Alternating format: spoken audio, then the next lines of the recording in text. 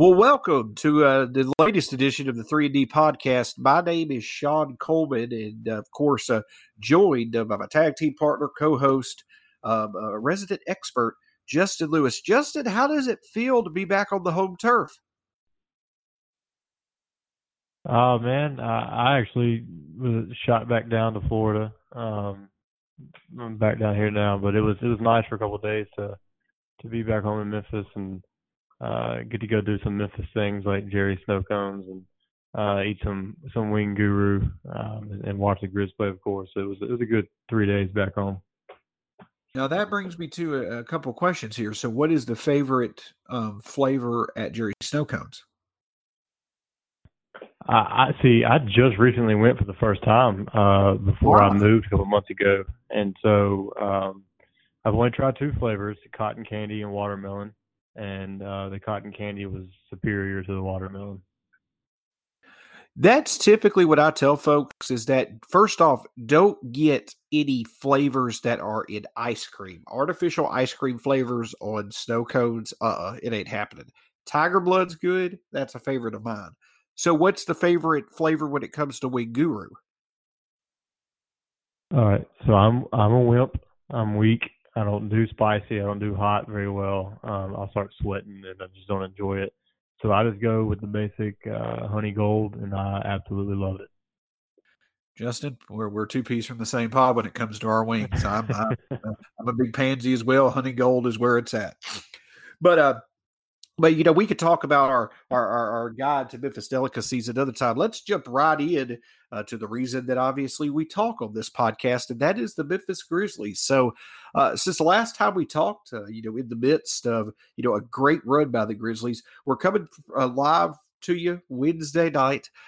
Obviously, that cold feeling that you're getting, that's probably that cold water that we got doused in tonight against Atlanta. And it was bound to happen. It happens to anybody. It happens to a peak Warriors team, to a team that is kind of getting a late season renaissance of the Grizzlies. But Justin, you watched the Hawks game tonight. What was a big takeaway for you as far as the overall performance? Yeah, it was disappointing, but still, besides the competition exciting, the Grizzlies still showed pretty good on offense at times. Yeah. Man, it's weird watching a Memphis Grizzlies game and seeing an opponent put up 130-something points in regulation. It's not something that you're used to. So I don't even know if it's something you can explain. I don't remember if it was Hasseltine or if it was Pranica talking about one of our former coaches. I believe it was Hubie Brown. Said that in a season there's 5 games that you're not going to lose. No matter what, there's 5 games you're just not going to win no matter what. It's all about the other 72, how you play. And it just seemed like tonight that it was one of those 5 games in the season where you just weren't going to win no matter what you did. Trae Young's playing out of his mind. John Collins is a beast. Kevin Huerter is playing well. It's just they were clicking. I think we might have overlooked them coming into the game. I don't know if it's necessarily looking forward, looking ahead to the next game. But I think it was kind of this is just the Hawks, and they got run out the gym. I saw the quote that you were talking about. I don't remember if it was on Twitter. You may have talked to someone, but I've seen that quote as well. And the crazy thing is that I believe that we play Atlanta twice this year. Tonight was one of those games you just weren't going to win. The second game of the season was one of those games you just weren't going to, lose. As bad a defense as the Grizzlies played tonight, in the second game of the season, it was Jared's coming out party. He scored 24 points. Trae was the one that was playing for the Hawks. Kevin Huerter really hadn't stepped into the rotation. John Collins was out. But it was just a complete 180. This game now, Jared's out, Kyle Anderson's out. So, it happens. You're right. There are just some games you win, some games you lose. But the crazy thing about it is that even though it obviously wasn't a fun game in terms of the score, it was another historic game offensively for a Memphis Grizzly. If anybody watched C.J. Miles tonight, if he didn't look like himself, it was because he was out of his mind. Isn't that right, Justin? Oh, yeah. I was in the first half just kind of watching the game in the background while I was eating my dinner, and I looked up and heard Pranica say that he had 17 points in 11 minutes. I was just like, oh, okay, what's going on? And it just seemed that he was locked in, couldn't miss. He was comfortable tonight, and I'm glad that they kept going to him and kept feeding him, and he was coming through. Me and Justin did a little bit of research, and we actually found out that this probably, I would easily say this was one of CJ Miles's top 5 games of his career. His second highest career point total. In terms of the Grizzlies, for CJ individually, it also matched his career high in threes, but he also set tied the second highest points total that a Memphis reserve has ever scored in a game, and also tied the record for the most threes that a Memphis reserve has hit in the game. So pretty historic night for CJ Miles. And you know, he kind of gets lost in the conversation. I know that you have been a fan of his. You know, again, he's an answer to a historical weakness, and he's showing he's not just filler. He's played late in games that we're winning, and he also is providing consistent outside shooting. You think he's someone that certainly should be on the team next year. And my guess is that his play is confirming that night in and night out. Is that correct? Oh yeah, like I just like the idea. I mean, he dropped 33 tonight. Yeah, it's not. They don't play defense, whatever. But I like the idea of having an option off the bench of a guy that can knock down perimeter shots. And we've played him at the stretch four, and it's worked fine. And so I think it's a guy that if we need to go small ball, he works. If we need some 3-point shooting, he's the guy you bring in. He's a veteran. He's been in the playoffs with Toronto. He's been around for a while. And I think he could be a cheap option for us to come off the bench next year because what we've heard, he likes it. So I would absolutely love to see CJ Miles remain a Grizzly next season for sure.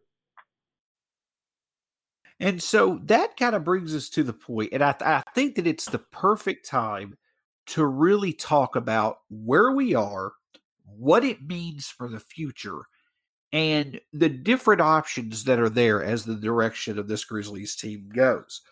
Obviously, we won 4 out of our last 6, including 3 over teams with playoff aspirations in a row when we beat the Blazers, the Jazz, and the Orlando Magic.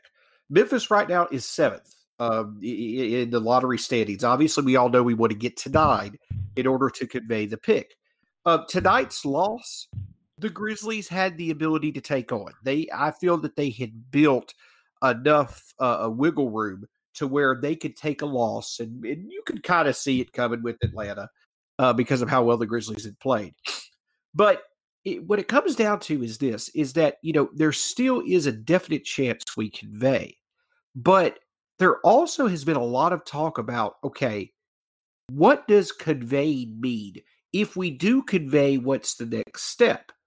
And that's led some people to have the opinion that maybe not conveyed keeps it simple, and it may actually be better for the future of the Grizzlies. Justin, what is your take on the convey versus not convey debate? Up until 2-3 days ago, I was hardcore. We gotta convey. Now I'm sitting here and I'm looking at it. You keep this team together as it is.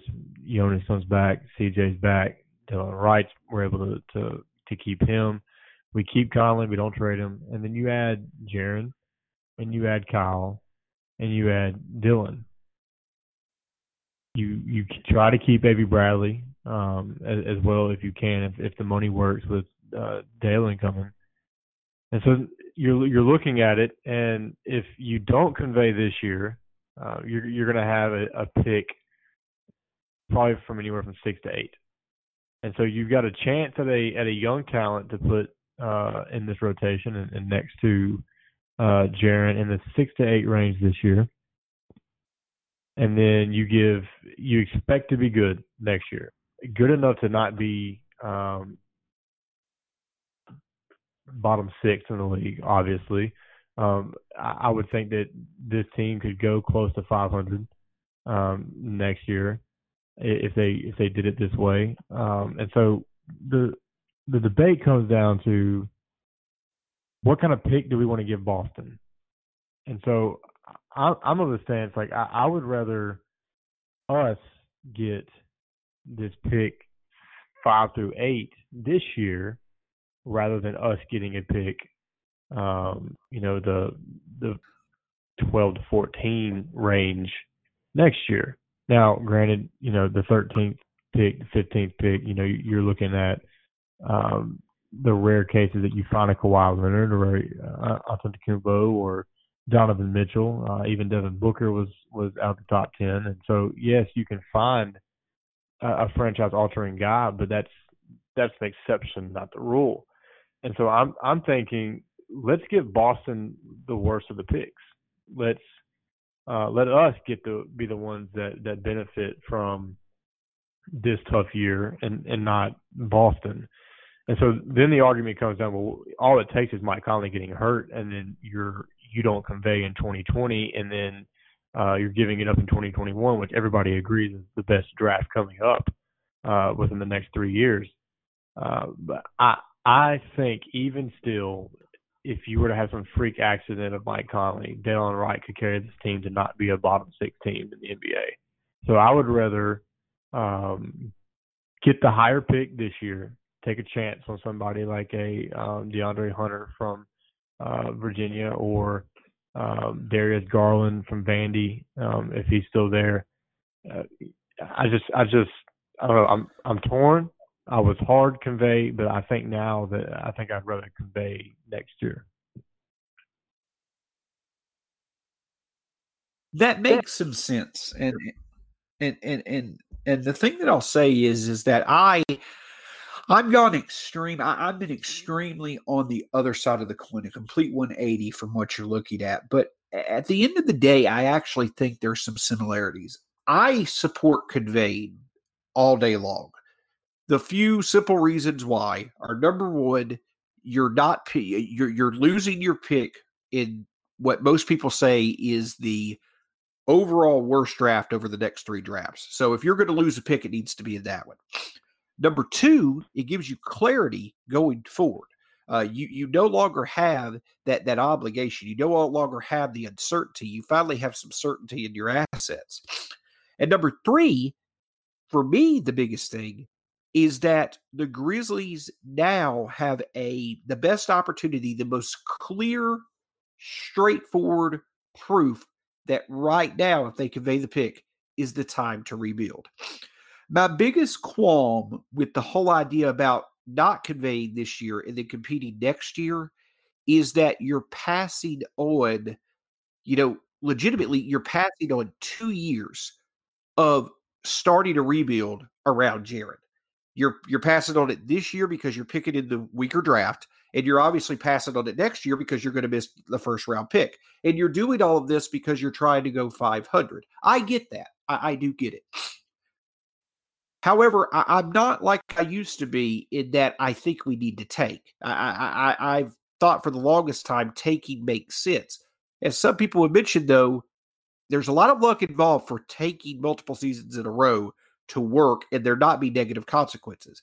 Memphis being in a small market, taking for multiple seasons in a row, it's going to be a hard thing to make a positive. I agree with that.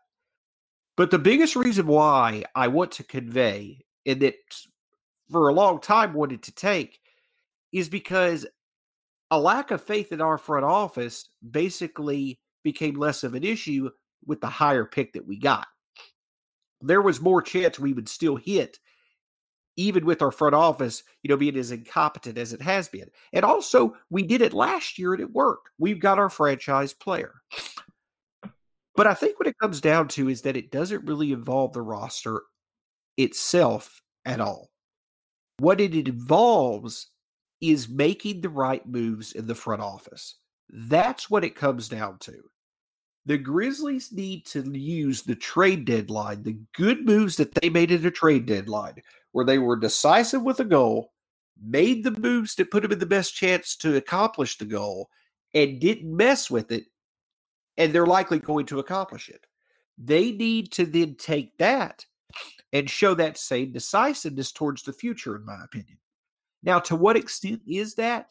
You'll have to see. But with the current front office, I think taking is legitimately the best way you're going to get talent around Jaren. Do you think that's what it comes down to, Justin? Do you think that the biggest, I think it's pretty obvious, the biggest determining factor in how successful the Grizzlies rebuild is going to be is the front office, correct? Yeah, I think it was a miracle that the front office didn't botch Jaren Jackson in getting him. I mean, we've had 2 good draft picks in the last 12 years, 13 years, Mike Conley and Jaren Jackson Jr. And so it's I think it needs to be clean house, like just heck, burn the house down and build a new one. They need to all go. Everybody in the front office, just about everybody on the coaching staff. I don't mind Fortier. I don't mind Stackhouse. I just don't think JB is head coach material. And this recent surge of success, I don't think has much to do with JB. He needs to go. And I think if you want to keep Jaren long term and build around him, he needs to be able to have faith in a coach. He needs to be able to have faith in the front office. It can't be a situation like in Cleveland with LeBron. While it's a little bit different, it's kind of the same that LeBron didn't have any faith in Dan Gilbert to get the job done, to put a team around him, and so he took off to Miami and he did it himself. And so we will be in a scenario like New Orleans with Anthony Davis or Cleveland with LeBron if we don't get a front office that can prove to Jaren over the length of his rookie and then his restricted free agent contract that they can get the job done, then this franchise will be in a lot of trouble. And what escalates that point is that we're in a small market. Memphis is not a destination. I've said it for a few years now that when you look over the history of the free agents that Memphis has got, Tony Allen was the only one of the core 4 that was a free agent. Mark and Zach were brought here via trade, and Mike was drafted. But when Vince Carter, in his late 30s, is arguably one of the top 5 free agents you've brought in over the past 10 to 15 years, that's saying something. It shows that you're not a premier destination. We're not going to get any of these marquee players. So that's why I think it's so important that you have to build through the draft. But it's also very hard for the same reason that you're in a small market. If you lose the fan base, it's hard to recover. Memphis is already one of the lowest attended home games in the NBA. And it's just a simple fact. So it's a very fine line that you have to walk. But the thing is that it can be walked.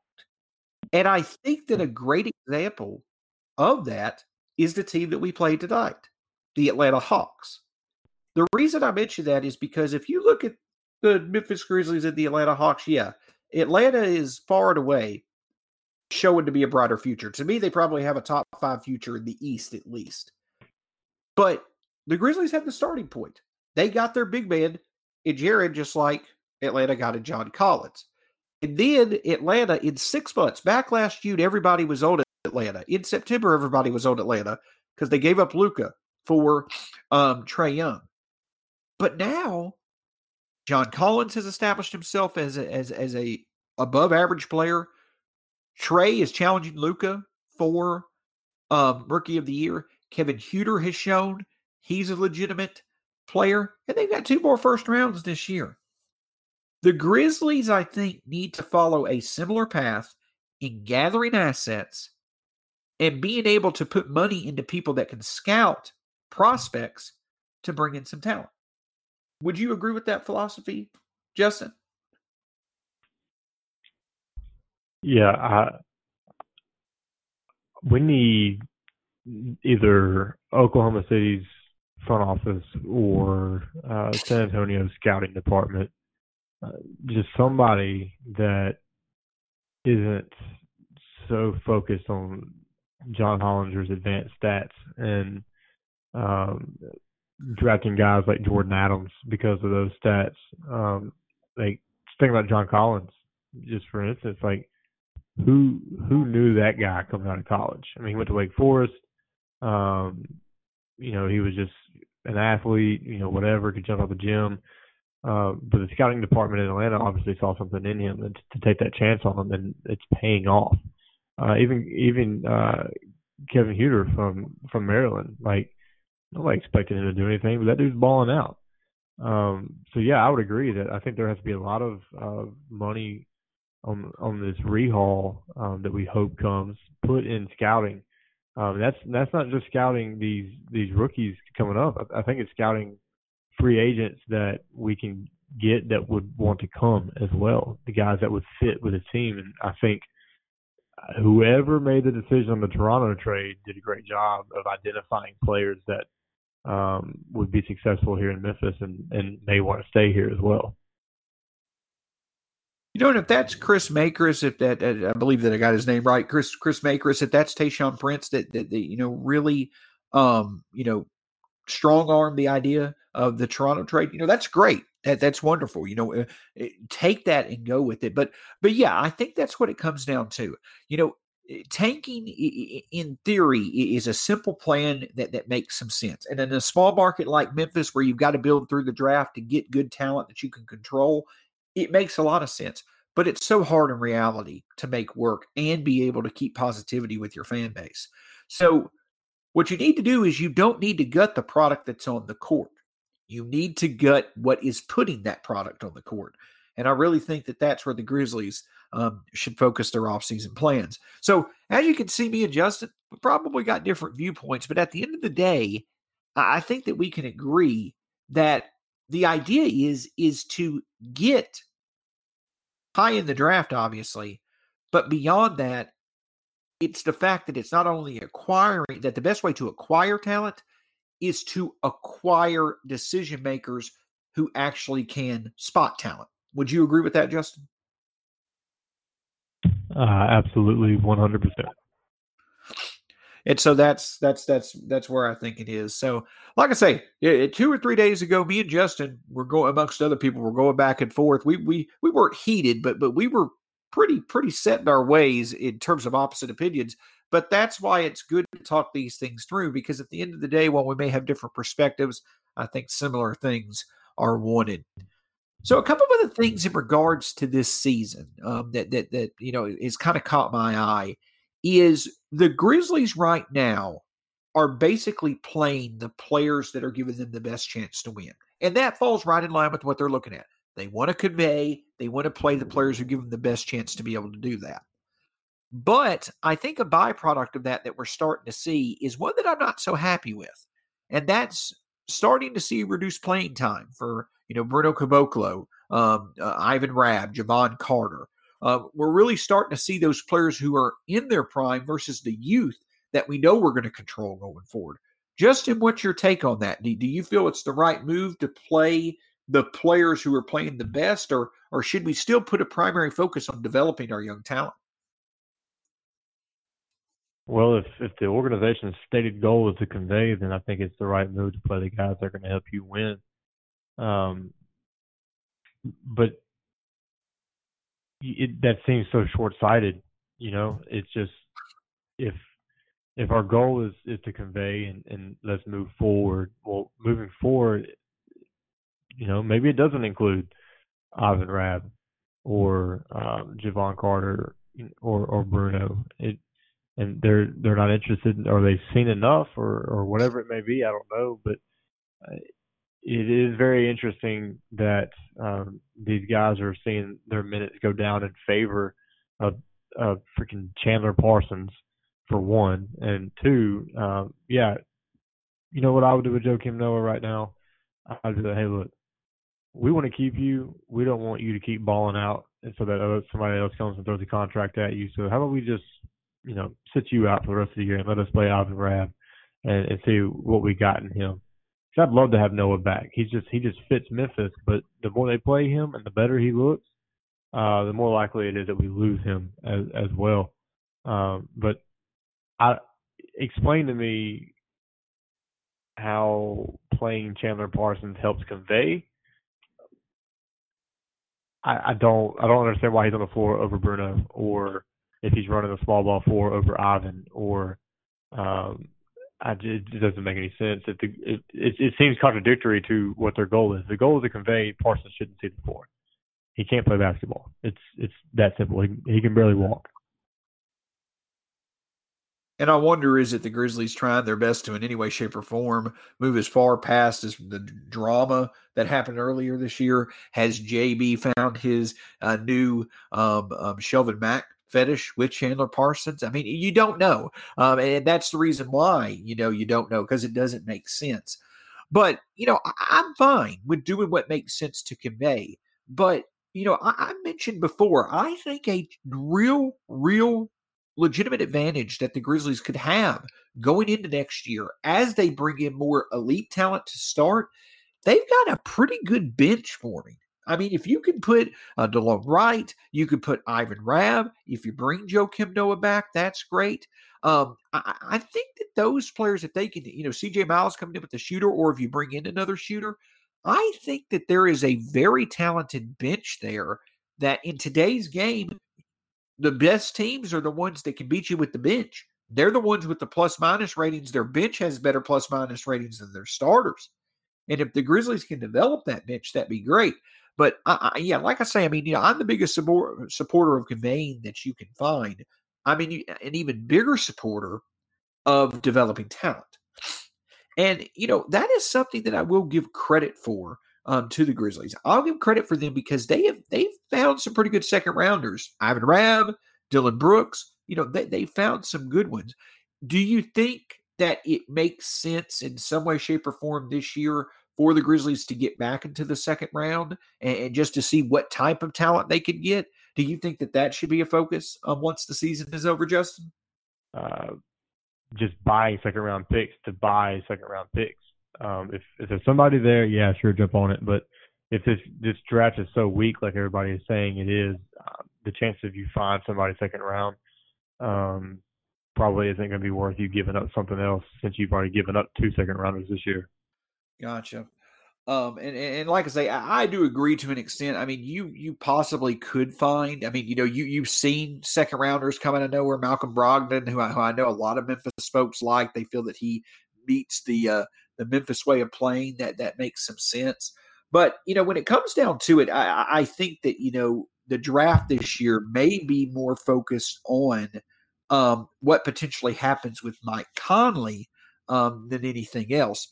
Justin, when it comes to looking at the ability to trade Mike Conley, are you pretty much just on board with keeping him regardless, or do you see it making sense to trade him? I mean, there's general sense in it, but do you have to be overwhelmed, or do you become more encouraged if you convey to trade Mike Conley?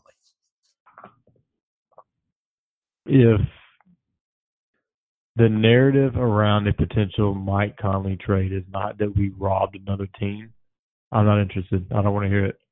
The way that dude is playing right now, he still has a lot of basketball in him, good basketball in him, and he's good. Like if you're going to have any success in the NBA, you've got to have a point guard, and we have a really, really good point guard who probably has 3 to 4 years left, and that's beyond his contract. So there's no reason to not bring him to not keep him.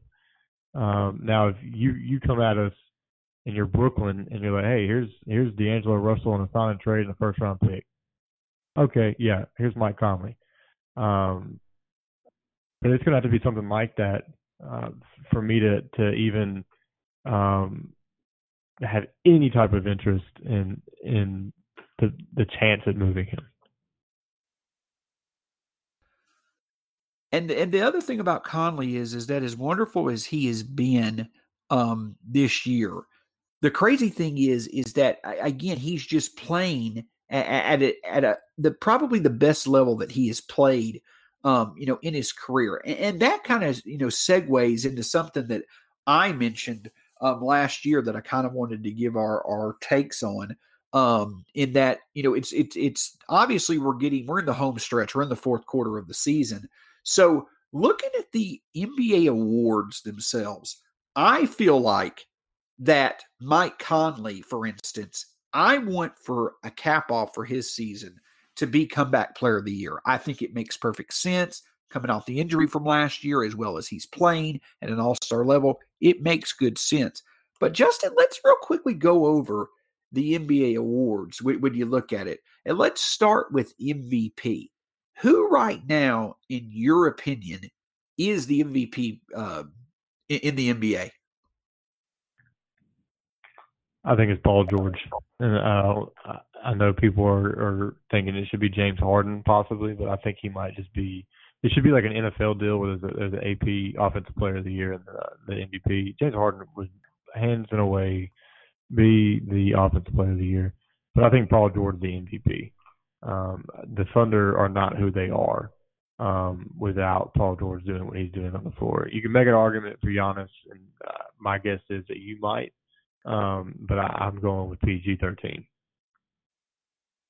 I think that you would be fine with that pick, and I think the reason why is because with Paul George, he's always been kind of underrated, but a top 20 type player. But to have the season that he has, where he's escalated his game to being a top 5 player, it shows just how well he's playing. That people are clearly saying this is by far the best year of his career.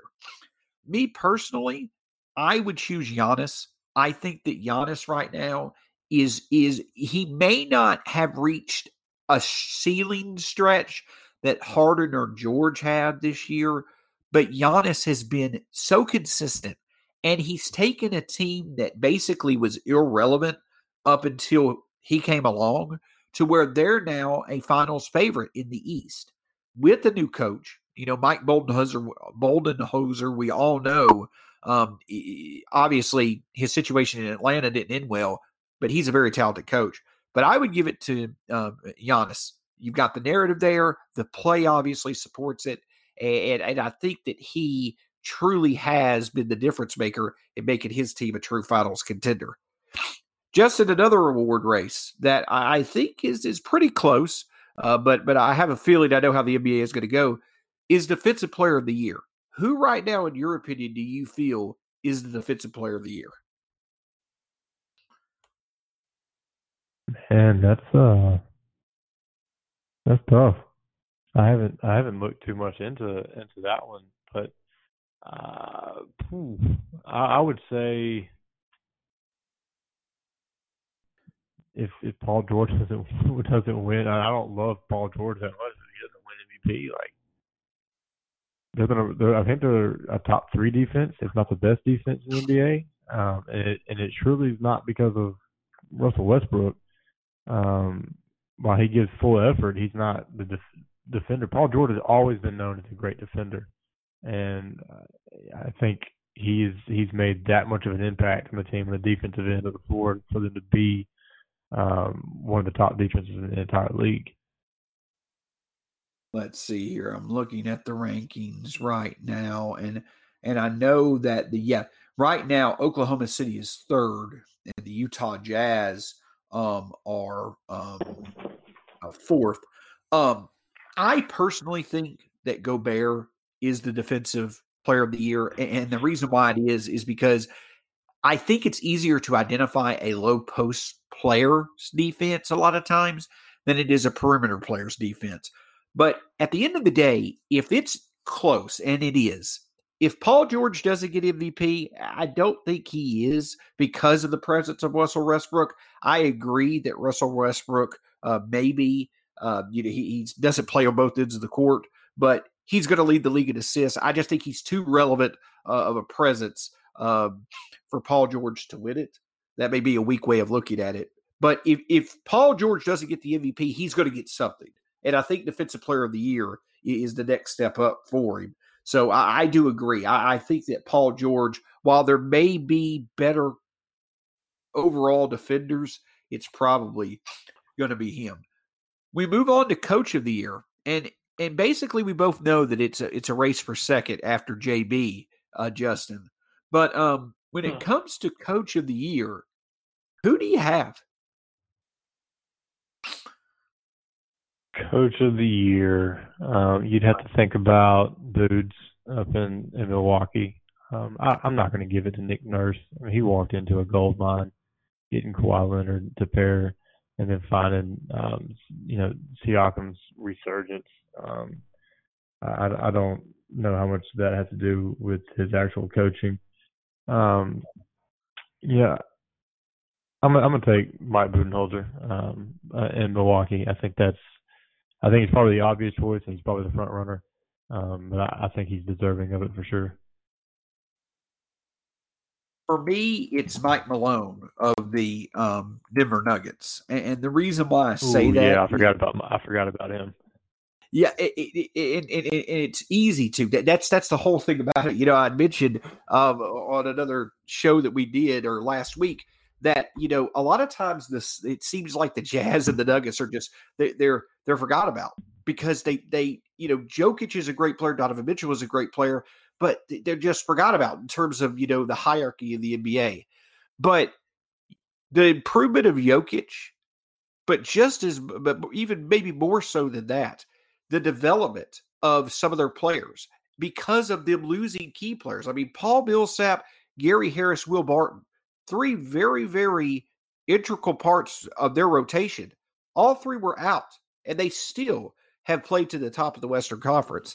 So I think that Mike Malone is certainly in there. And I'll tell you another guy that I really like is Kenny Atkinson of the Nets.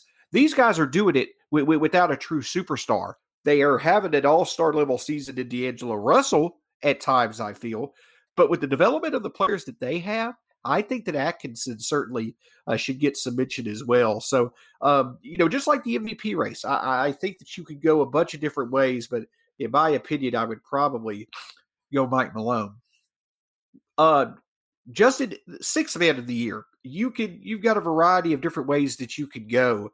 But in all honesty, I think what it comes down to is this, is that his story is not really a redemption story. There obviously are negatives to what he's come back from. But I almost would think that if Minnesota makes the playoffs, Derrick Rose, to me, is a legitimate candidate for sixth man of the year.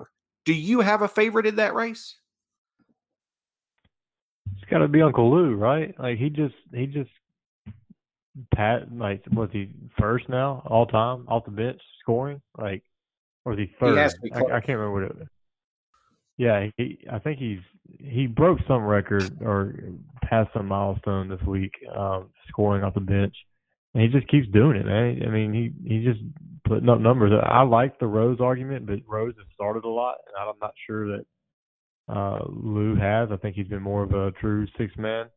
But I think, I can't tell you who else in the league would be a worthy candidate for that. Maybe what would it be? Spencer Dinwiddie in New Jersey, or I mean, who's coming off the bench in Denver? They've got like Will Barton, maybe. I don't know. I would go with Lou Williams if I had to pick right now, though. I'm going to be completely honest with you. I don't even know if you're going to convince me that Lou Williams is the best bench player for the Clippers. Montrezl Harrell. Yeah, I can't ever say his first name right because of that random L in there. But that guy is phenomenal. When he comes in, he is a difference maker. The fact that they got him for 2 years and I believe $12 million is unbelievable. And I think that it's one of those things to where it just goes to show, like we've seen with like Delone Wright and other players, sometimes less is more. And they really embrace that reserve role just like Lou Williams does, and it makes a big difference. And finally, we got two more really to talk about it as we're wrapping up here on the 3&D podcast. Most improved player. Now, this one you could probably have the most candidates for, but in my opinion, I think that if they make the playoffs again, because that adds to the narrative, I really think Buddy Hield from Sacramento is a strong candidate for that award, especially with the added narrative that he's come out of nowhere to make that trade of Boogie Cousins from Sacramento to Orleans. He's almost he's made it a clear win for Sacramento, in my opinion. So I think that I would probably, with the fact that they've come out of the abyss and are successful this year, and the fact that he's contributed like he has, I think that Buddy Hield is definitely a strong candidate for most improved player. I don't think it's a race. I don't think anybody has a chance against my guy, Pascal Siakam. I just don't. That dude, he talk about coming out of nowhere. Tell me anybody that knew that dude's name last season. Unless you're a Toronto fan, man, nobody gonna tell you about that guy. And now he's starting at the 4 for one of the favorites in the East and making a huge difference. I think it's hands down Siakam for most improved. They do have the playoffs, and the fact that he's doing, I mean, the fact that they've traded away Jonas Valanciunas, got Marc Gasol, and, they are going with Siakam. Serge Ibaka, as effective as he certainly is no spring chicken. I do agree with you. Coming out of where Siakam has to just a clear, effective player, you could go with that way as well. So, one of the more interesting ones, the one race in the NBA that seemed to be the most clear may now be the most competitive, and that's Rookie of the Year. Obviously, our guy has kind of fallen off the wagon on that with the Jared being out for injury. But it's coming down to Trae Young versus Luka Doncic. And I'm going to be honest with you. I think Trae Young has passed Luka. For one, the Hawks certainly are on the upswing, while Dallas is definitely on the downswing. And number two, with Luka's recent injury, I haven't seen an update on it, but Luka, while he really hasn't fallen off, he certainly has not ascended like Trae Young has. Do you think it is a two-man race, and do you think Trae has a legitimate shot of winning Rookie of the Year? You asked me a week ago, I'd tell you Trae has no shot. But he's making a case for sure. I'm not sure that he has surpassed Luka yet. Luka did play. His injury is not serious. He didn't play well the other night. He shot very inefficiently. Couldn't hit free throws down the stretch to lead his team to a W. Now, I would say that Atlanta's surge has to do with that he's got John Collins back running and Huard's playing better. They got a little bit better talent around him right now than Luka probably does. I still think Luka's got it, but if it trends the rest of the season the way that it's trending in this moment, it may be the closest vote of all the awards, and it wouldn't shock me if Trae did end up winning if it continues to trend this way.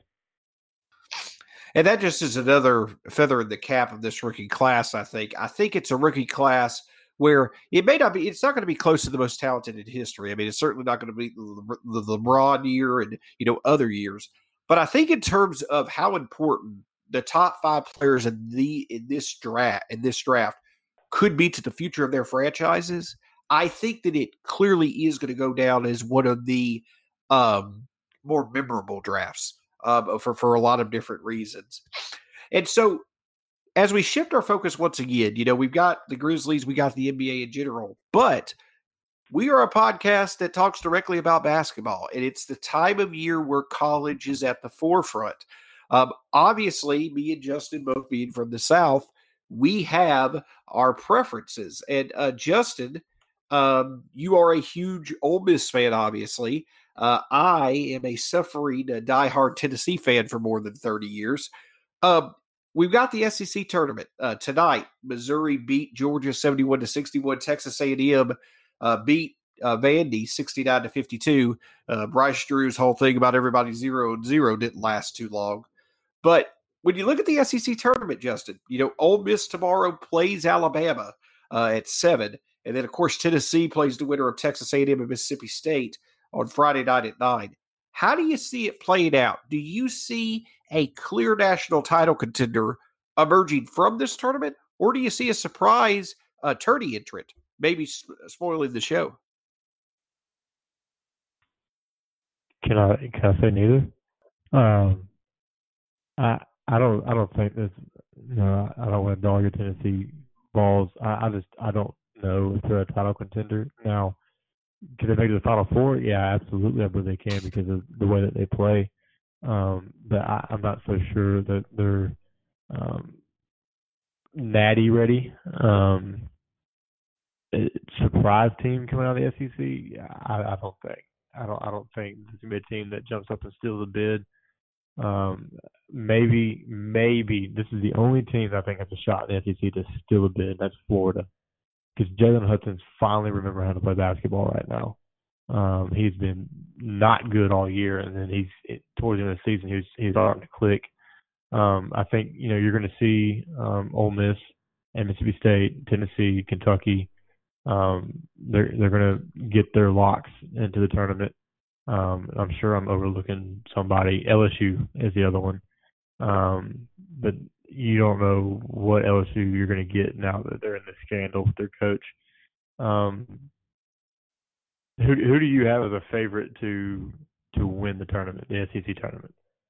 I feel it's Tennessee, and you could count that as biased. I do agree with that, but that's perfectly fine. But I back it up with validity, and the reason why I say that is because I do think you're going to have a hard time convincing me we're not a national title contender, and I don't say that to be confrontational with you, Justin.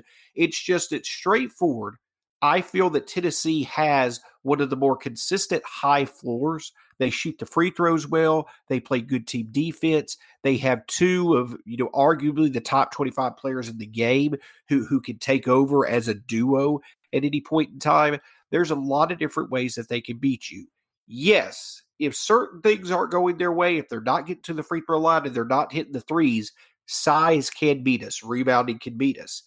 But I also do think that with Tennessee, I really haven't seen a team out there that we can't beat, but I obviously have seen about 6 or 7 that can beat us. So the reason I say Tennessee probably has the best shot, number one, they're going to have the crowd. The crowd's going to be more involved with Tennessee than they have been in the past. And number two, I think this team is focused. Rick Barnes has plenty of reasons to be focused. He needs to stop the narrative that Tennessee that he is a coach who, yeah, he can look great. Yeah, he can be there and get a lot of momentum going into the tournament. Then it fizzles out. Tennessee also knows it likely is not going to be this good for a while. Being able to develop Admiral Schofield and Grant Williams like they have, it's probably going to be a bit of a while before they've got this type of team with this depth and veteran presence to really make a difference. So, at the end of the day, I think it's Tennessee, especially with the LSU scandal. And hopefully, if that works out, we'll be able to get that number one seed going into the NCAA tournament. Justin, is there any other conference tournaments that you're paying close attention to? Well, let me say this. I do agree with you that Tennessee probably has the highest floor of any team in the NCAA, because while Duke may have the most talent on their team, they have a low floor when those guys aren't performing well. Like if they aren't rocking and rolling, Duke's going to struggle. And then SEC tournament, I do think my Rebels have a chance because of guard play, which is huge in NCAA. You would hope that they have a little bit more momentum coming into the tournament. But the SEC wanted to, screw us over and put us Kentucky and Tennessee back to back into the last 3 games of our season. So that's a tough way to roll into the tournament. But those are both games we could have won. And so if Terrence Davis and Schuler and Brian Tyree are on their games in this tournament for a role, we could walk out as SEC champs. Now, if they're struggling and then Olenichek and Blake Henson down low aren't doing well, we could get bounced first round against Alabama. Who knows? Other tournaments, I want to see what goes on in the ACC. Is Zion going to play? If he doesn't, Is North Carolina going to win that tournament?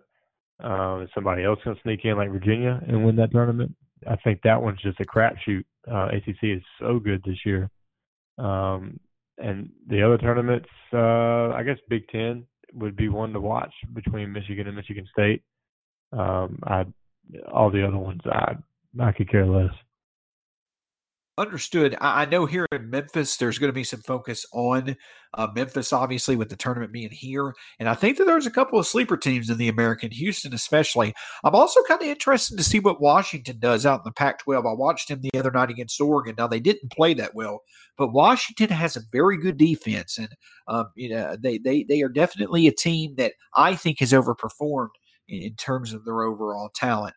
But Justin covered a lot of different stuff today. I know that there's a lot going on. I will agree with you. The only thing I'll correct about your assessment of Ole Miss, you could have, you should have. And I'm not saying that is a bad thing. I think Tennessee got lucky against you, and I thought Ole Miss had a chance late against Kentucky as well. The one thing that I think gets in Ole Miss's way is that they're a guard-oriented team. Their strength is guards. They're playing a tough matchup against Alabama, who is a size-oriented team. So, but if they can get past Alabama, trust me, I'll be cheering for y'all come Friday. Justin, as we wrap up here on the this week's edition of the 3D podcast, do you have anything else for the listeners out there? Are you looking forward to something over the next week in terms of the Grizzlies and their upcoming schedule? I would say for the listeners, go check us out on the Core 4. We guest hosted this week. We took over, and we had some good stuff on there as well. As far as the Grizzlies going forward, I know next Friday I'm actually going to the game in Orlando, and so that's going to be fun. First time in that arena. Get to see the guys on the road. I think it might be the first road game I've ever been to for the Grizzlies. So that'll be a fun experience. I'm going to try to get on as the FedEx delivery of the game from Pete Pranica. Pete, if you're listening, hook me up. I guess I just want to see us rebound from this. This is not an okay loss. So I want to see us be able to fix what needs to be fixed and move forward. And for me, basically what it is that I would like to see more of an effort put forward on, playing the young guys. I definitely would like to see Ivan Rabb get back into Bede. I would like for him and Caboclo to kind of, get their games developed. And Caboclo, he probably will be a subject of the 3D podcast next week. And, a lot of talent there. Is the mental capacity there to really make his talent go to its max? He's an interesting player case to analyze with this time with the Grizzlies so far. But thank you so much for joining us. A little bit longer this time around, but with more content to discuss. Justin, as always, it was a pleasure, bud. I hope you have a great week, and we will talk to you soon here on the 3D podcast. Have a great rest of your week.